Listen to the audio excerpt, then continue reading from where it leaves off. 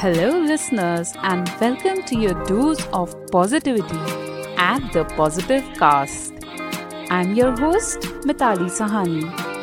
Together, we will embark on a journey of knowing about ordinary people doing extraordinary things for the environment, community, and towards sustainability. Join me as I speak with motivated individuals and cover stories of fantastic innovations made for the betterment of everyone. So sit back and enjoy the show.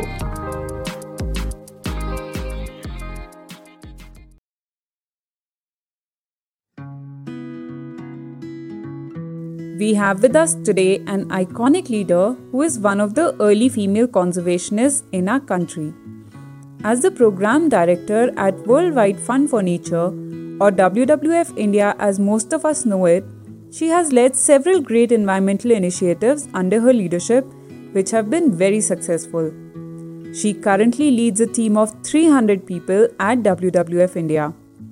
Her work for conservation has taken her across the globe, where she worked with many leaders in the field of conservation and sustainable development.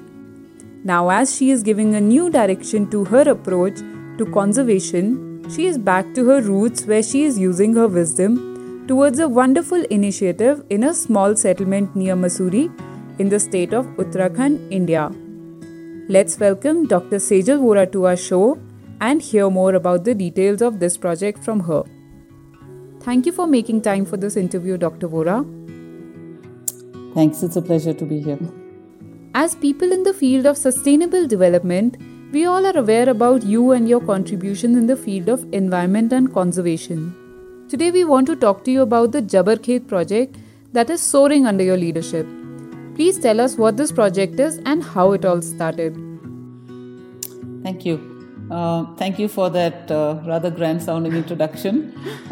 Indeed, I have spent a lot of time and a lot of my career working all over the world, as an advisor, telling people how to do conservation, telling people how to integrate sustainable development and conservation. And it's actually, for me, probably more satisfying to have come back, as you said, to my roots and started this very small project. It started, just as a glimmer, and it's still nothing, that great or that big. But in terms of satisfaction and the sense of achievement that it gives me, it's as much as anything else that I've ever done. So I'll need to go a little bit back in time to tell you about the origins of this project. When we were growing up, we used to come to Mussoorie quite often for our summer holidays because we had a home in Mussoorie. And every time we came here, one of our favorite places to go and hike was this place that we used to call Flag Hill. And as a child, I had, just wonderful memories of this place. And I carried them with me, wherever I went. Over the next 20 years, as I grew as a professional, I traveled the world. Flag Hill was always something that was in my mind, as children cherish these memories. When I came back to Mussoorie after about 20 years of living and working outside, of course, one of the first things I did was I made a beeline for Flag Hill. Imagine my shock. I was actually quite horrified and saddened by what I saw, because what I remembered as a pristine, magical forest was actually overridden with weeds. There was massive tree cutting and felling going on. It was covered in trash and rubbish.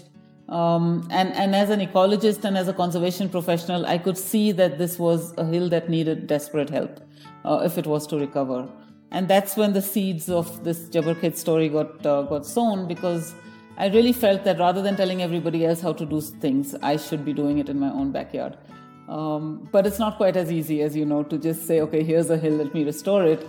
It was a long process. And of course, one of the first things I had to do is I had to find out who actually owned it. I didn't even realize, as children, you don't think about these things. You just go wherever, things take you. Right. But apparently this was privately owned. So then I found out who owned it. I had a meeting with the owner of the hill. And this was a gentleman called Mr. Vipul Jain, who lives in Bombay. And surprisingly enough, when I pitched this idea to him and basically said, look, you've got a legacy here. You're so lucky to have a place like this.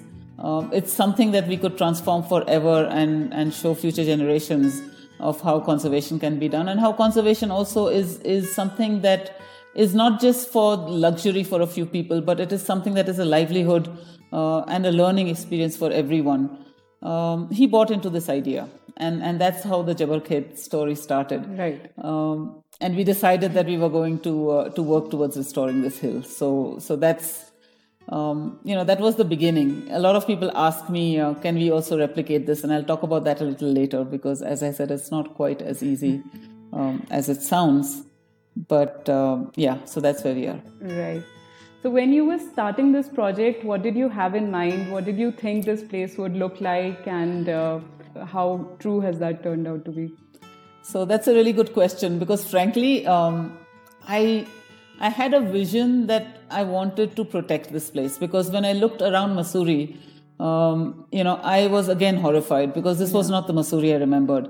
There was just, it was so heavily developed with not an inch of space left to even make you realize that you're in the Himalayas and what a Himalayan forest or a Himalayan mountain looks like. That's all I had in mind. I had in mind that we need to protect some parts of Mussoorie, just so that, people know what forests and mountains and wildlife is like. But, the interest, and because I had worked my entire life in the non-government sector, the only thing I could think of was, okay, so, I'll write a proposal, I'll get a grant, I'll get some money, I'll invest that money in the project, I'll do a project. That's how my mind worked. But fortunately for me, the owner, Vipul, with whom I was working, he's a businessman. Yeah. And he thought very differently from I did. And he basically said, look, if this is not a business venture, if it doesn't pay for itself, it's not going to survive. And initially I resisted that, because I'm not a business-minded person, and I couldn't, sort of think about a profit-making motive with conservation. I've seen examples of that which don't work very well. So I was a bit resistant, but I didn't really have a choice. He didn't give me a choice. He basically said, look, we'll start this off, we'll invest in it, but it should break even and start paying for itself in 5 years. If it doesn't do that, we'll have to rethink the whole model.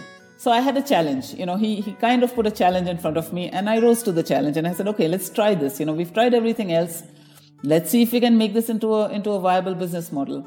So that's when we thought of the idea of ecotourism, and thinking about how can we actually make this into a real quote unquote ecotourism venture, which is not on paper, but actually does, provide livelihoods for local people, does provide jobs, does provide education and awareness, does support conservation, all the things that ecotourism is supposed to do. That's then what became, my vision, to say, let me set up a model that actually works and demonstrates, very importantly, how conserving a forest can actually be an economically viable alternative for both local people and for the owners, because it has to work, for the landowners as well as for the forest owners as well. And so that's how the idea of, developing this into a forest that is restoring itself, creating livelihoods and doing conservation and supporting awareness and education came into being. So in a way, it was organic. It wasn't like I had a fixed plan and I was going along a fixed plan. Mm-hmm. I had a vision, and I had passion, and I had commitment, and I had support. Mm-hmm. That's what it took. And then the rest of it kind of grew from that. And now, we do have a model that people are now replicating. And I'm like, oh, wow, I've come up with something that actually works. But at that point in time, we frankly didn't know whether it would work or not. We had enormous challenges along the way. Just to give an example, when we started, this patch of forest or this hill was used by everybody. It was open access, right? It was a typical open access because the landowners were not there. Local people were using it for grazing, for collecting firewood. Trees were being cut, animals were being hunted, people were coming and picnicking there. There were joggers, there were hikers, it was basically used by everyone. So when we started, we had to start putting some regulations because it was clearly overused, and certainly some activities like hunting and tree felling which needed to be controlled. So when we started it, there was enormous resistance. There was resistance from everyone, from the local users to the picnickers, to the local residents of Mussoorie who had open access to this place. Everybody resisted it because they couldn't quite conceive what we were trying to do. And no matter how much you explained and said, look, this is going to be good for you in the long run, people couldn't see because, it was too far in the distance. So initially I did, especially from the actual, on the ground users, the residents of Jabarkhet itself, that was where most of the resistance came from. But so we started with the explanations. We also started by creating small little jobs for the locals. So we made sure that everybody we employed for the reserve were from the local area. We trained a number of local, youth to become nature guides. They've now all, been employed in the reserve and they're acting as nature guides, and they've grown enormously in terms of their knowledge and their confidence.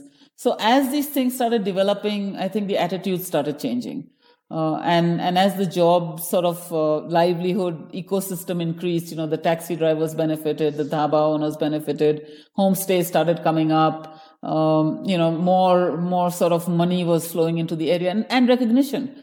A lot of recognition. A whole new destination was created, which also made the local people proud that, right. Now we have. And I kept telling them that. I said, you guys you'll see the difference. Jabarkhet will become something that everybody talks about in a very positive way. There'll be lots of changes. So that has happened, and I think that has also been very, I would say, very satisfying for me to see that turnaround.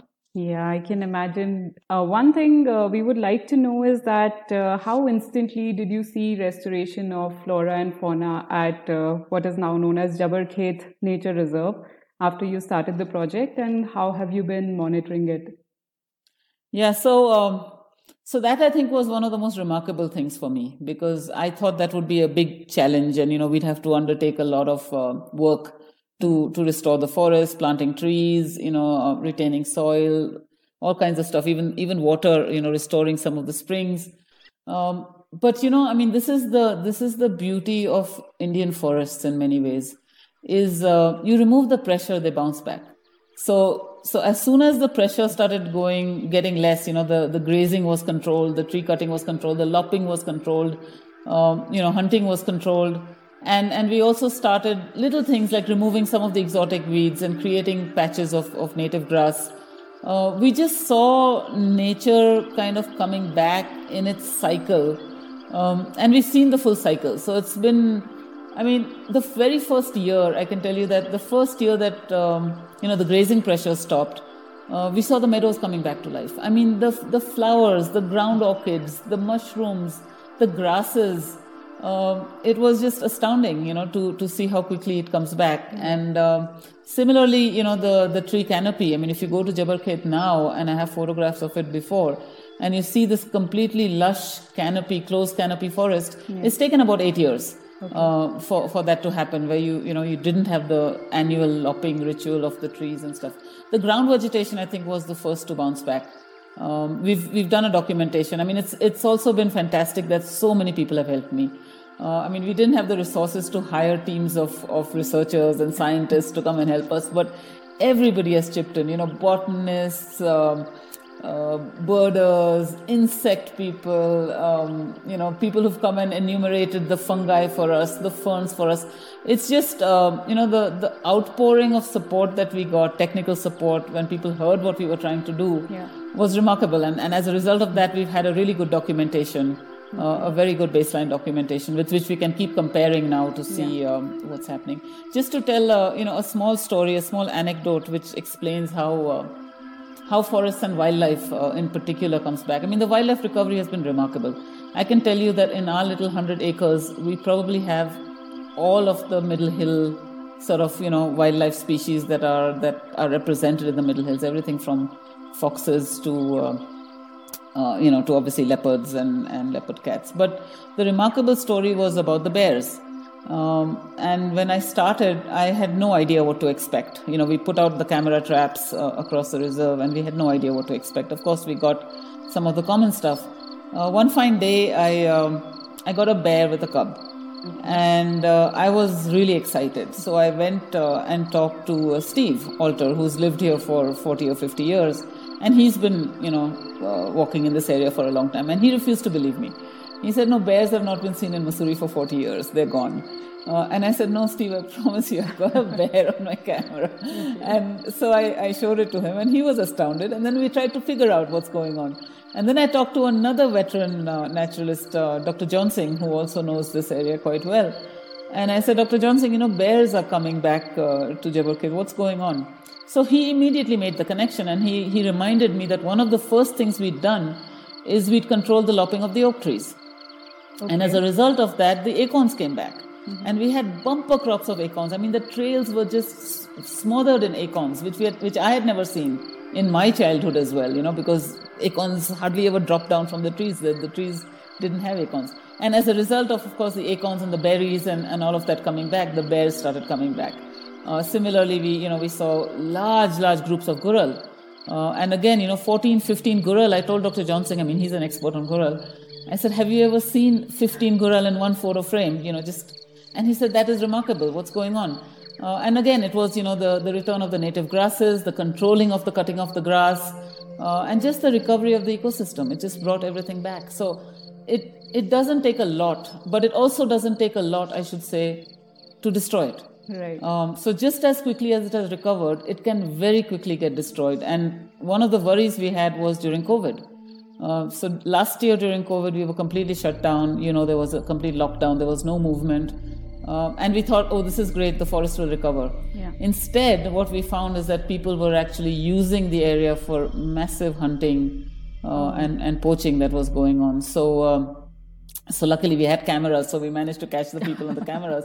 But talking to the locals and to my local guides, they told me that the hunting has never been as bad as it was during the COVID times. There were gunshots all through the day. Right. So I don't know how much we lost, during COVID. So as I say, as quickly as it comes back, right. Incidents like this, one event like this, 2 years of shutdown, you could have destroyed everything. But I'm very happy to say that we've just checked our camera traps again, and I'm just downloading photos as we speak. And I've got some fantastic images of groups of gurral and leopards are back, and the bears and everything. So touch wood, the wildlife has survived. Okay, we would love to see those photos, and maybe sure. I can share it in a link in our podcast as well, so our sure. listeners can see them as well.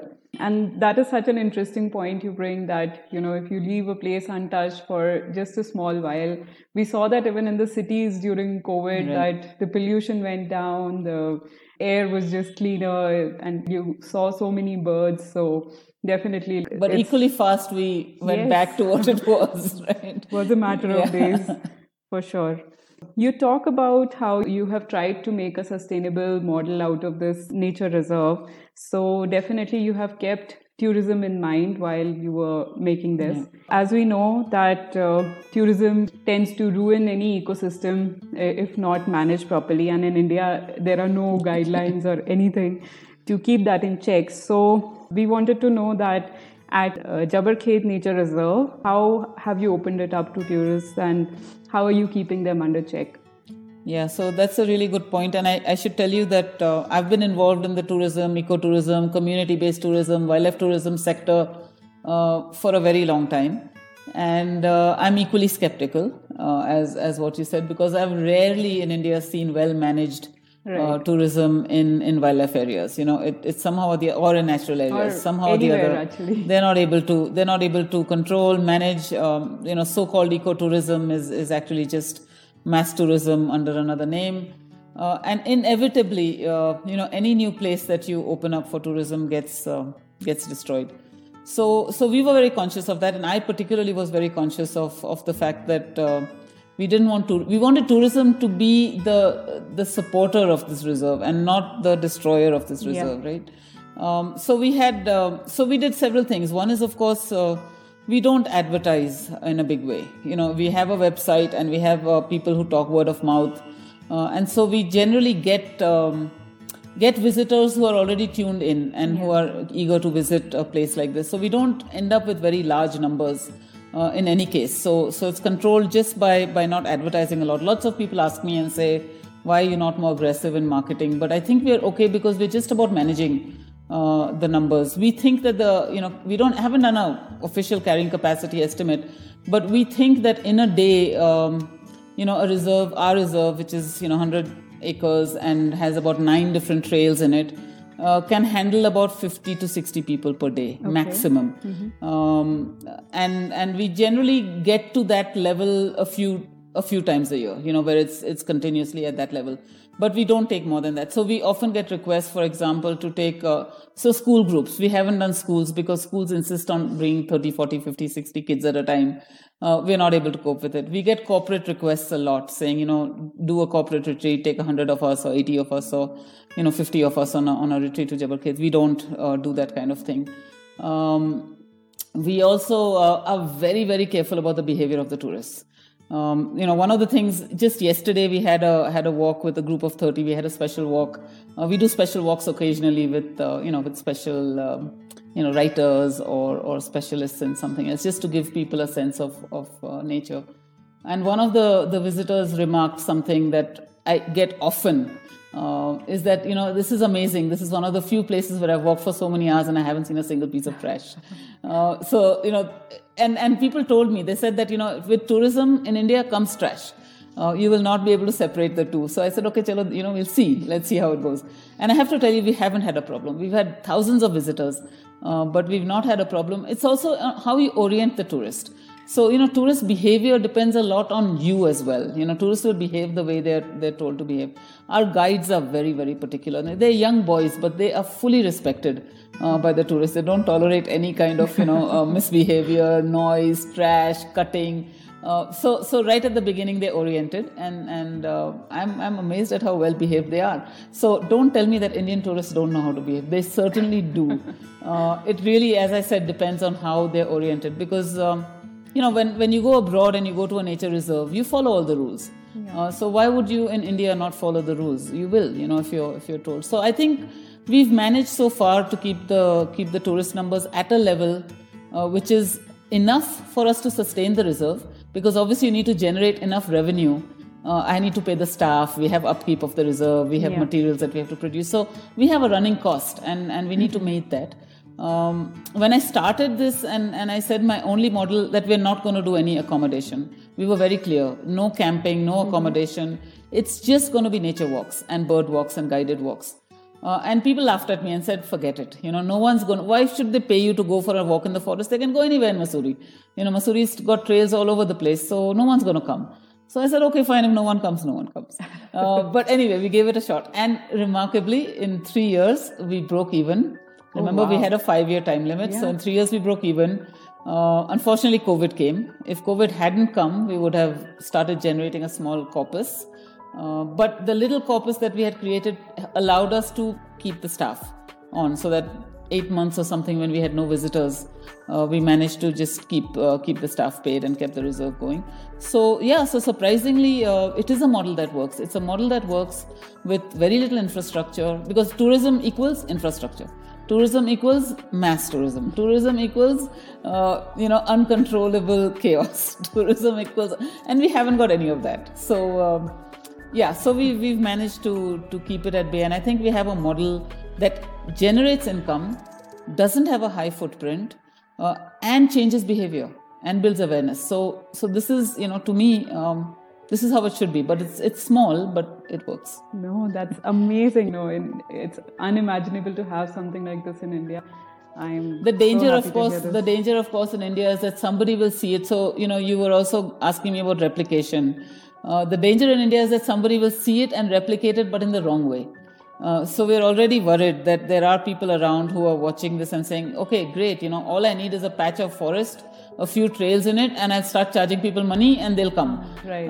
That's not what it is. We have invested so much in making this what it is. And particularly, we've invested in the people, the guides, the boys who actually run this place. Yeah. More than me, it's them. And it's their passion and commitment which runs it. It's because of them that people are coming. And so many people have told me that, okay, so these kinds of trails, we can go anywhere. But the kind of passion that, Virendra, Vipul, Deepak, these boys bring in, and when we see them talking about this forest and their love for it, that's what makes it come alive for us. That's what makes it interesting. Now, that you can't replicate, right? Very easily. Yeah. So my concern is basically that people will just see this as a money-making model and said, okay, let us also do it, which will destroy the whole spirit of what we're trying to do. On the other hand, I've had lots of people coming to me from all over India, from Sikkim, from Andhra, from Karnataka, all coming and saying, hey, this is fantastic. I have a small patch of land. Can't I do a similar thing? I have a wetland. I have a this. So this spark of private citizens becoming conservationists is something that I really want to, if you ask me, what's my vision for the future? This is what it is, that anybody who has a patch of land, even if it's an acre, half an acre, converts into a conservation zone, that's going to be the future for India. In India, we don't have large areas of forest anymore, to conserve. There's no huge patches that we can protect. So future conservation and protection is going to come from small patches. And when these small patches add up, that's going to, be significant and meaningful. So my message right now is to everybody, you have whatever you have, just convert it into a conservation zone, and we'll have a network of small private conservation reserves across this country. Yeah. We would like to know that what is your plan for Jabarkhet in the next 1 or 2 years or in the next 5 years? And are you planning to replicate such a model anywhere else? Yeah, so actually what I'd like to see is Jabarkhet become like a seeding ground for more models like this. So one thing, of course, is that we need to expand Jabarkhet itself. It's only 100 acres, but that Jabarkhet is surrounded by other private forests. There's the school forest of Woodstock, there's the cantonment forest, there's the reserve forest. So ideally what we should do is we should actually bring all the different forest owners together to de facto say that we want to expand this area to make a larger conservation reserve without taking away ownership or anything, because obviously nobody wants to do that. So one vision I would have is that everybody around joins in and we have one kind of larger area, because these animals are moving around through these forests, right? My leopards are not sitting in Jabarkhet, they're moving and they're vulnerable. So when these animals move out, they're vulnerable. So we want to create a larger conservation zone. So that's one vision that I have. And the other is that we kind of move forward to become like a training center, something that can train nature guides. One of the things that's been happening very interestingly, in Uttarakhand, there are Van Panchayats. And these Van Panchayats, which are community-owned forests scattered along the hills, they're also looking for ways to generate income and have an incentive to conserve them. So the other day we had 25 sarpanches from these Van Panchayats come to Jabarkhet to see how we are doing, what are we doing, can we actually convert our forests into tourism areas. And it was a great interaction. They were so excited by what they saw. So this kind of thing, how does Jabarkhet become a ground for expanding this model across, so not just conserving and protecting for the sake of ourselves, but to expand this model and become like a capacity building center, a training center, which is supporting anybody who has a vision of doing something like this. So that's what we would like to do in the coming few years. That's amazing. And looking at this model, if people are themselves taking an initiative for something like this, I think that's your goal achieved right there. Absolutely. I feel like we're going somewhere. And, I should thank people like you who are publicizing the effort, putting out these podcasts, telling people about what we're trying to do and hopefully inspiring others as well. Thanks. No, the pleasure is all ours. One more thing we would like to know is that in a place like Jabarkhet, now that there is so much wildlife, are the communities around the forest affected in any way? Yeah, good question. So I was earlier living in fear of this very fact that, if the leopards increase or if bears start coming, there's going to be a backlash. People are not going to be happy sharing this space. So I was actually very careful in the early days of not sharing the photographs. We'd get leopard photos, bear photos. I'll keep quiet about it. But now I realize, A, everybody knows. And B, there's been no incident of conflict. And I think the reason for that is because we have a prey base. There is so much prey in Jabarkhet. There's so much. There's wild boar, there's goral, there's barking deer. There's even sambar has been coming in. So there's enough, food, enough for the carnivores to feed on, that there hasn't been actually any incident of conflict. So touch wood, and I'm very happy that there's been no incident of conflict, and I think it will continue that way. Yeah. And surprisingly, now I'm not scared of sharing these. In fact, the community itself comes to me and says, this we saw this and that leopard was there and all that. So, and the other thing that people do tend to do is they often leave the unproductive scrub animals in the forest. So often in our camera traps we'll see a bull or something roaming around in the forest, which has been deliberately left, I think, by the villagers, and probably the leopard picks up those as well, but doesn't come out of the forest to attack any life, not even dogs. I mean, I haven't heard of any dogs in the area being taken. Did you have to train the community members in any way to be wary of these animals or anything? I think in Uttarakhand, they're all used to living with leopards and bears in the vicinity. So they're quite, it's actually the outside people that I worry about. So what happens is there's been a lot of road works and other work going on. So a lot of laborers have been coming from outside. So, Nepali laborers and laborers from outside. That's what I'm worried about, because they are the ones who go into the forest for whatever reason, right. and would run into these problems. So that's my bigger worry. I think the locals are all well versed in how to live with wildlife. This is also part of the reason why I don't allow camping. And I don't have people walking after dark in the reserve, because the last thing I want is a chance encounter. It's going to be a chance encounter. I don't think wildlife will come out deliberately. But even if there is one chance encounter and something goes wrong, then I'll have a huge problem on my hands, because, I'm an individual. I'm not the department. So I'm very careful in terms of not letting people walk around in the reserve after dark or camp. But some people still do what to do. Yeah, you can't stop everything. Dr. Ora, it has been so amazing to see you and your eyes spark up while you're talking about this project, and just to see how much you've put into this project and how well it's come out. So we really want to know what keeps you motivated and inspired to do such amazing work and taking up such challenging tasks by yourself. Yeah, so, I've been in the field of environment and conservation all my life.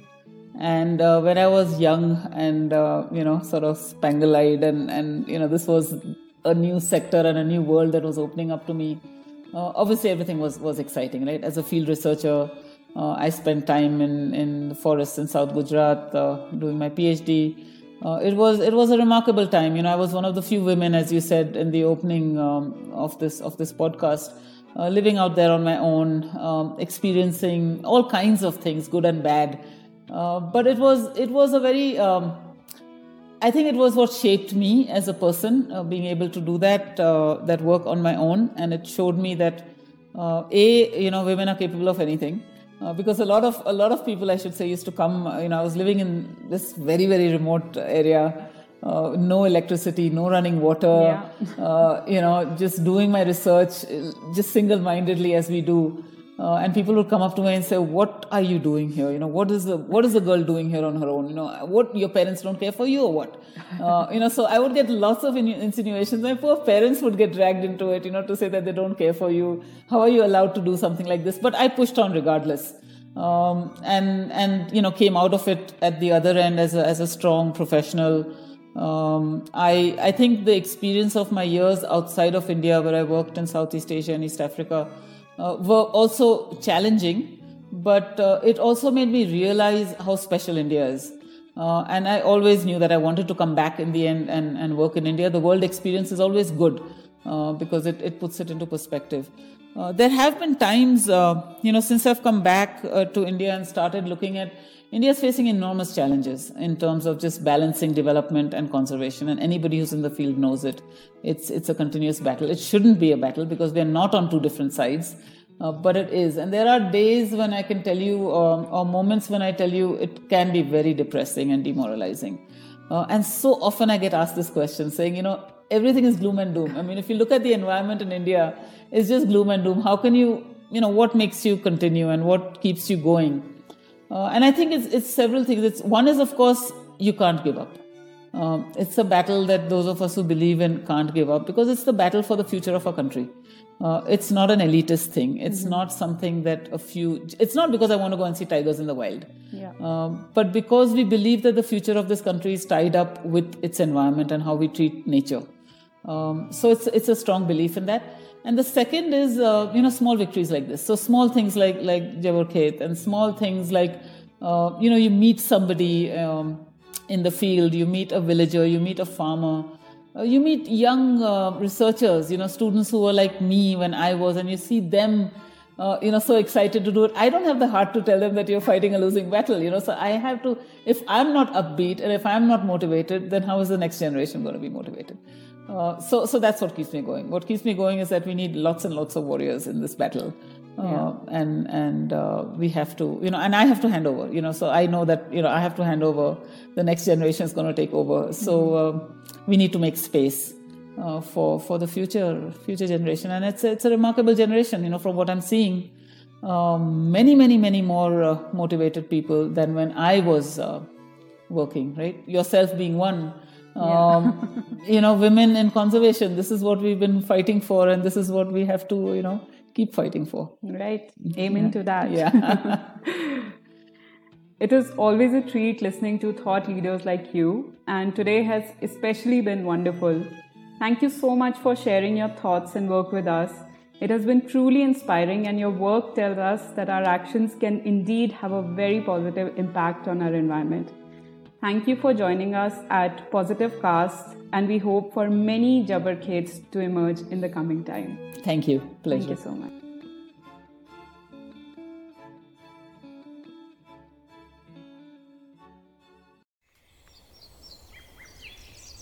That brings us to an end of another inspiring story at the Positive Cast. I hope you enjoyed listening and you shifted your outlook towards nature and environment just a little bit. Please find details to the Jabarkhet Nature Reserve in our description box. Production and editing was done by me, Mitali. Music and title track was from Pixabay. Join us next week as we deep dive into an innovative way to curb air pollution. Until then, take care and stay safe.